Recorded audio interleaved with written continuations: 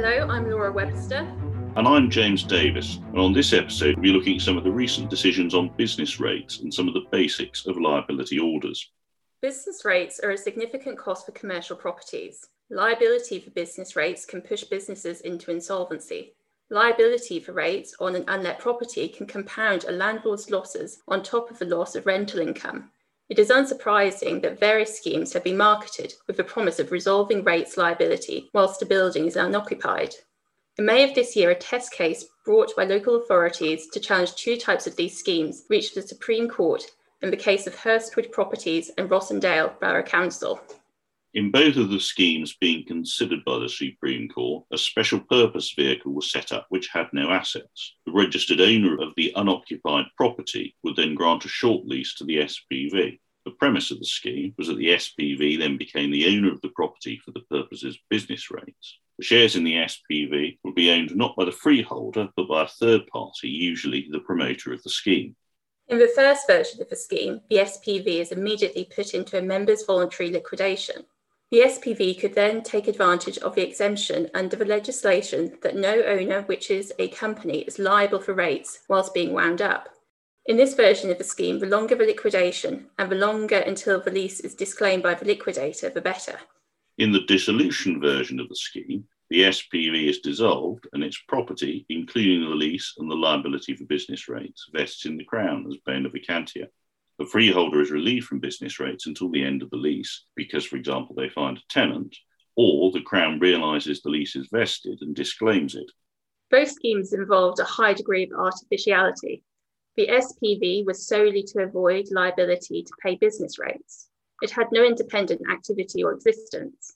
The liquidation version had already been branded an abusive process in Re-PAG Management Services Limited, where a promoter of the scheme had been wound up on public interest grounds. The local authorities brought the test cases against the freeholders, relying on three arguments. Firstly, the leases themselves were shams. Secondly, the arrangements fell foul of the Ramsay principle from revenue law. And thirdly, that in the circumstances they were entitled to pierce the corporate veil as the SPVs were inserted to evade an existing obligation or liability. The freeholders applied to strike out the claims.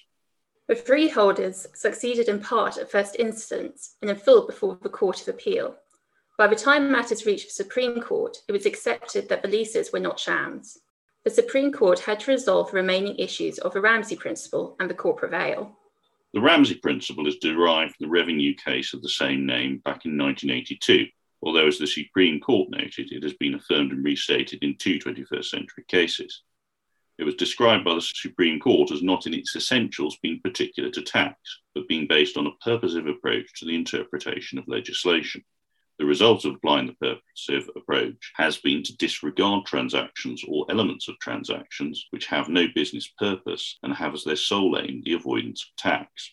In approaching the purposive interpretation of Section 45 of the Local Government Finance Act 1988, which dealt with unoccupied properties, the Supreme Court looked at the historic background, including passing mention of the Poor Relief Act of 1601. It recapped the earlier case of John Lang and Son 1949, which identified that there were four necessary elements for rateable occupation. Number one, actual occupation. Number two, it must be exclusive for the particular purposes of the possessor. Number three, the possession must be of some benefit/value to the possessor. And number four, possession must not be for too transient a period. The Supreme Court also quoted with approval from the case of Hastings Borough Council and Tarmac in 1985 that the relevant statutory provisions had been brought forward because Parliament wanted to stop owners of premises leaving them unoccupied for their own convenience and financial advantage. There was also reference to the intention of Parliament that unoccupied property should be brought back into use by focusing the burden of the rate precisely on the person who had the ability to achieve that objective. Having determined the purpose of the legislation, the Supreme Court then went on to consider the agreed or assumed facts. In particular, the Supreme Court said the leases were not shams, as stated earlier. The leases were entered into solely for the purpose of avoiding liability for business rates. It was not intended that the SPV would make any use of the property or have any role in the property being brought back into use. In fact, it was part of the schemes that they had no ability to do so. The landlord was the one who had the practical ability to decide whether the property remained unoccupied, as they could do this by terminating the lease. It was not intended that any business rates would be paid by the SPV because it had no assets. And finally, an integral part of each scheme involved the misuse of the legal process, namely the law governing dissolution and the insolvency legislation. Applying those unusual circumstances, the Supreme Court concluded that to identify the person entitled to possession in Section 65(1) of the Local Government Act as being the person with an immediate legal right to possession would defeat the purpose of the legislation. The scheme was designed in such a way that the SPV had no real or practical control over whether the property was occupied or not, and such control remained at all times with the landlord. Parliament could not sensibly have intended a person entitled to possession should encompass a company which had no real or practical ability to exercise its legal right to possession, and on which that legal right had been conferred for no purpose other than the avoidance of rates. This approach did not involve ignoring the leases in a way that an element of transaction might be ignored under the Ramsay principle, nor was it founded on the fact that the motive in granting the lease was to avoid paying business rates. Instead, it involved the close examination of the leases in their context and the conclusion that they did not transfer the possession required by the Act as the badge of ownership. If it was not transferred, then it remained with the freeholder. The Supreme Court concluded that there was a triable issue, that the defendants remained liable and the claims should not be struck out.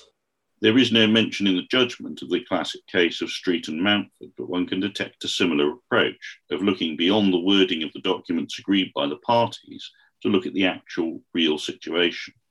Having found for the local authorities on the Ramsay point, the Supreme Court then went on to consider the question of the piercing of the corporate veil.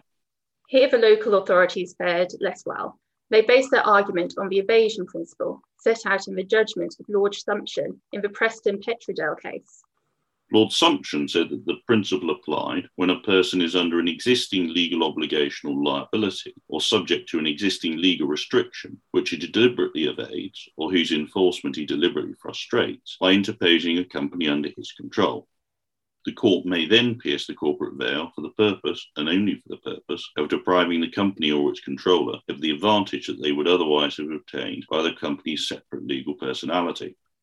The first problem the Supreme Court identified was that even if the proposition of law was sound, the defendants were not the shareholders of the SPVs. The Supreme Court were prepared to assume that the defendants were the ultimate beneficial owners. But more fundamentally, the Supreme Court doubted that the evasion principle could ever enable the liability of a company to be extended to its shareholder or controlling entity. There was little room for reliance on the evasion principle to impose on the controller of a company a fresh liability incurred by the company as distinct from its controller. In any event, it was clear that there was no scope for the operation of the principle in the current case. If the rating legislation permits a landowner to transfer the ongoing liability for rates by granting a lease to a wholly owned subsidiary created for that purpose, then it would not be an abuse of the corporate personality to do so.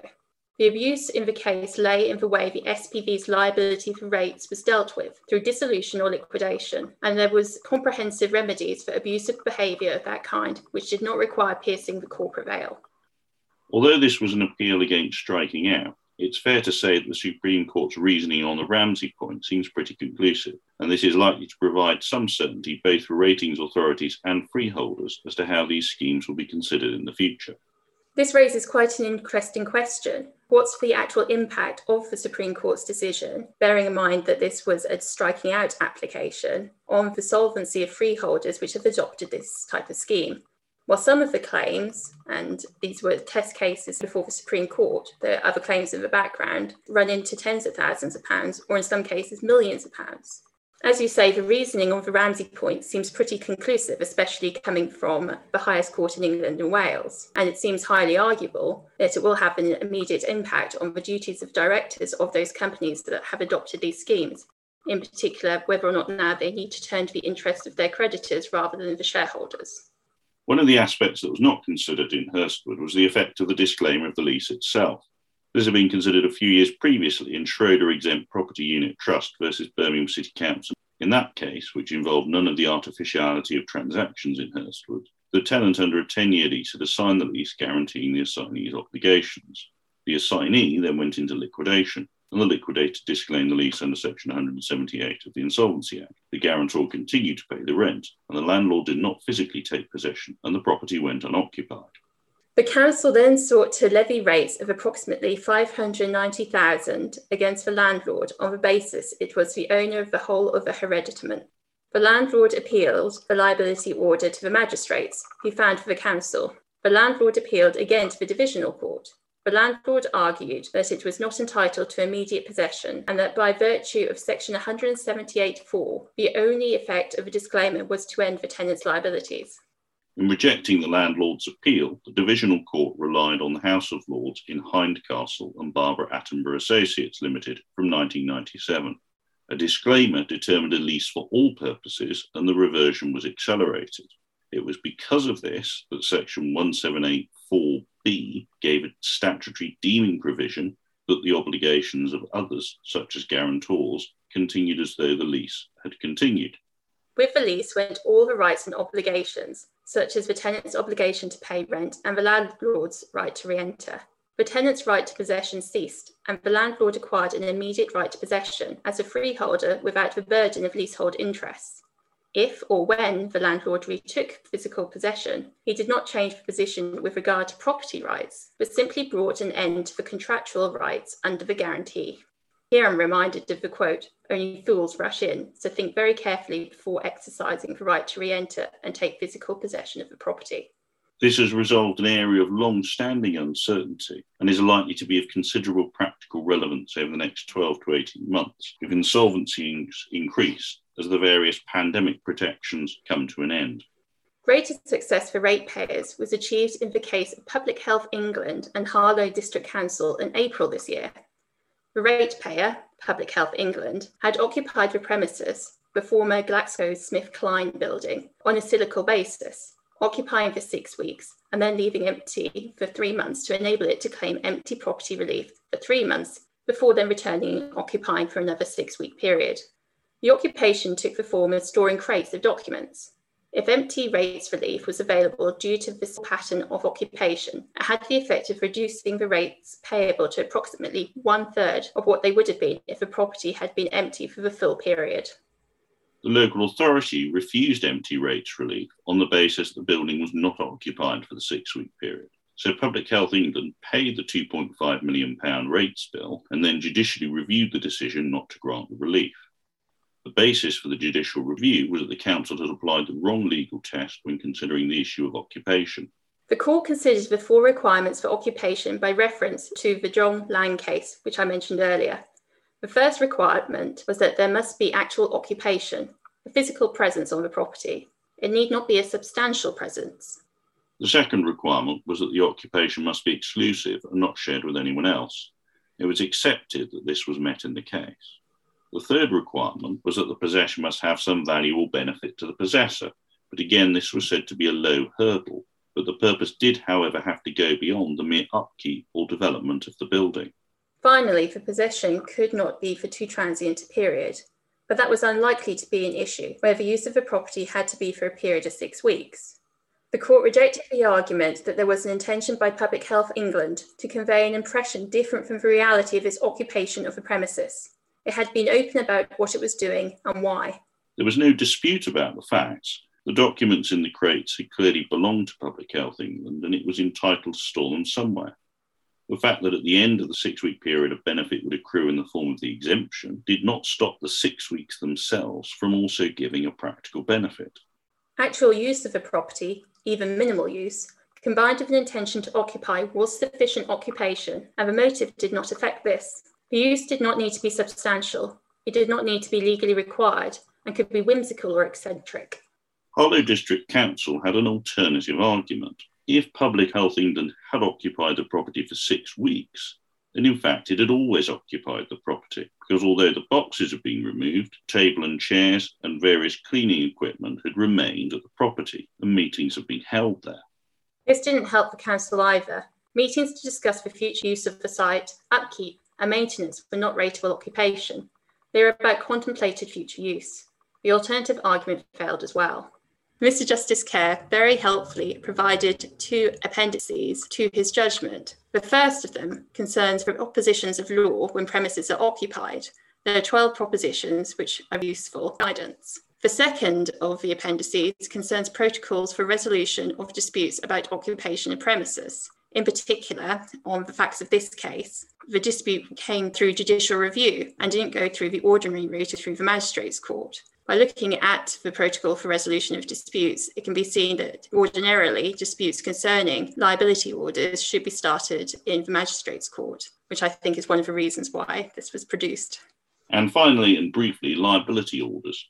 For historic reasons, these are obtained in the magistrates' court. A ratepayer is summoned, and if liability is disputed, its trial is ordered, which may take place before lay justices, or if it involves more complicated issues of law, it may be allocated to a district judge (crime). Difficulties arise if, for whatever reason, the summons is not responded to. The liability order will be made in the ratepayer's absence. As the proceedings are in the magistrates' court, the CPR provisions for setting aside default judgments do not apply. And quite often, unfortunately, ratepayers only engage once enforcement has started, often down the insolvency route. This was the situation in the case of our Brighton and Hove justices against Brighton and Hove Council, where the ratepayer, Mr. Hamden, had been served with a bankruptcy petition. He applied back to the magistrates to set aside the orders. They did this, although there was no record of their reasoning, and a dispute arose by way of judicial review as to whether there was a jurisdiction to do this. It was held on the judicial review that magistrates had an inherent power to set aside a liability order made in their court. That had been decided in the case of Liverpool City Council versus Pleroma Distribution Limited from 2002. However, the jurisdiction which was held to exist in that case could not be exercised simply because the defendant disputed his liability to pay the national non-domestic rates in question. The existence of a genuine and arguable dispute as to that liability was a necessary but not sufficient precondition. The power of a magistrates' court to set aside a liability order was an exceptional one to be exercised cautiously. A magistrates' court should not set aside a liability order unless it was satisfied, in addition to there being a genuine and arguable dispute as to the defendant's liability for the rates in question, that 1, the order was made as a result of a substantial procedural error, defect, or mishap, and 2, the application to the justices for the order to be set aside was made promptly after the defendant learned that it had been made or had noticed that an order might have been made. In most cases, it would have to be shown that the liability order was unlawful or made in excess of jurisdiction, or in ignorance of a significant fact concerning the procedure of which the justices should be aware. The procedural mishap might not be the fault of the court or of the local authority, but a failure of the defendant to attend when he knew there would be a hearing would not of itself satisfy this requirement. Promptness in this context, where the defendant was not required to do more than to write a letter stating why he sought to reopen the decision to make a liability order, required action within days, or at most a few weeks, not months, and certainly not as much as a year. Jurisdiction to reopen a liability order would be unavailable to a defendant who delayed in circumstances in which he had noticed that an order might have been made, although he had not received a copy or been informed that an order had been made. As with default judgments under the CPR, therefore, the need to act promptly is paramount. I've also found that the attitude of local authorities varies from area to area. And in some cases, even though liabilities have been outstanding for some considerable time, local authorities have still been willing to consider evidence that the property was let at the relevant time and the freeholder is not liable. It's always worth a try. That brings us to the end of this episode of Brief Tapes. We hope you found this a useful summary of the recent developments on business rates. For now, it's goodbye from us. Goodbye.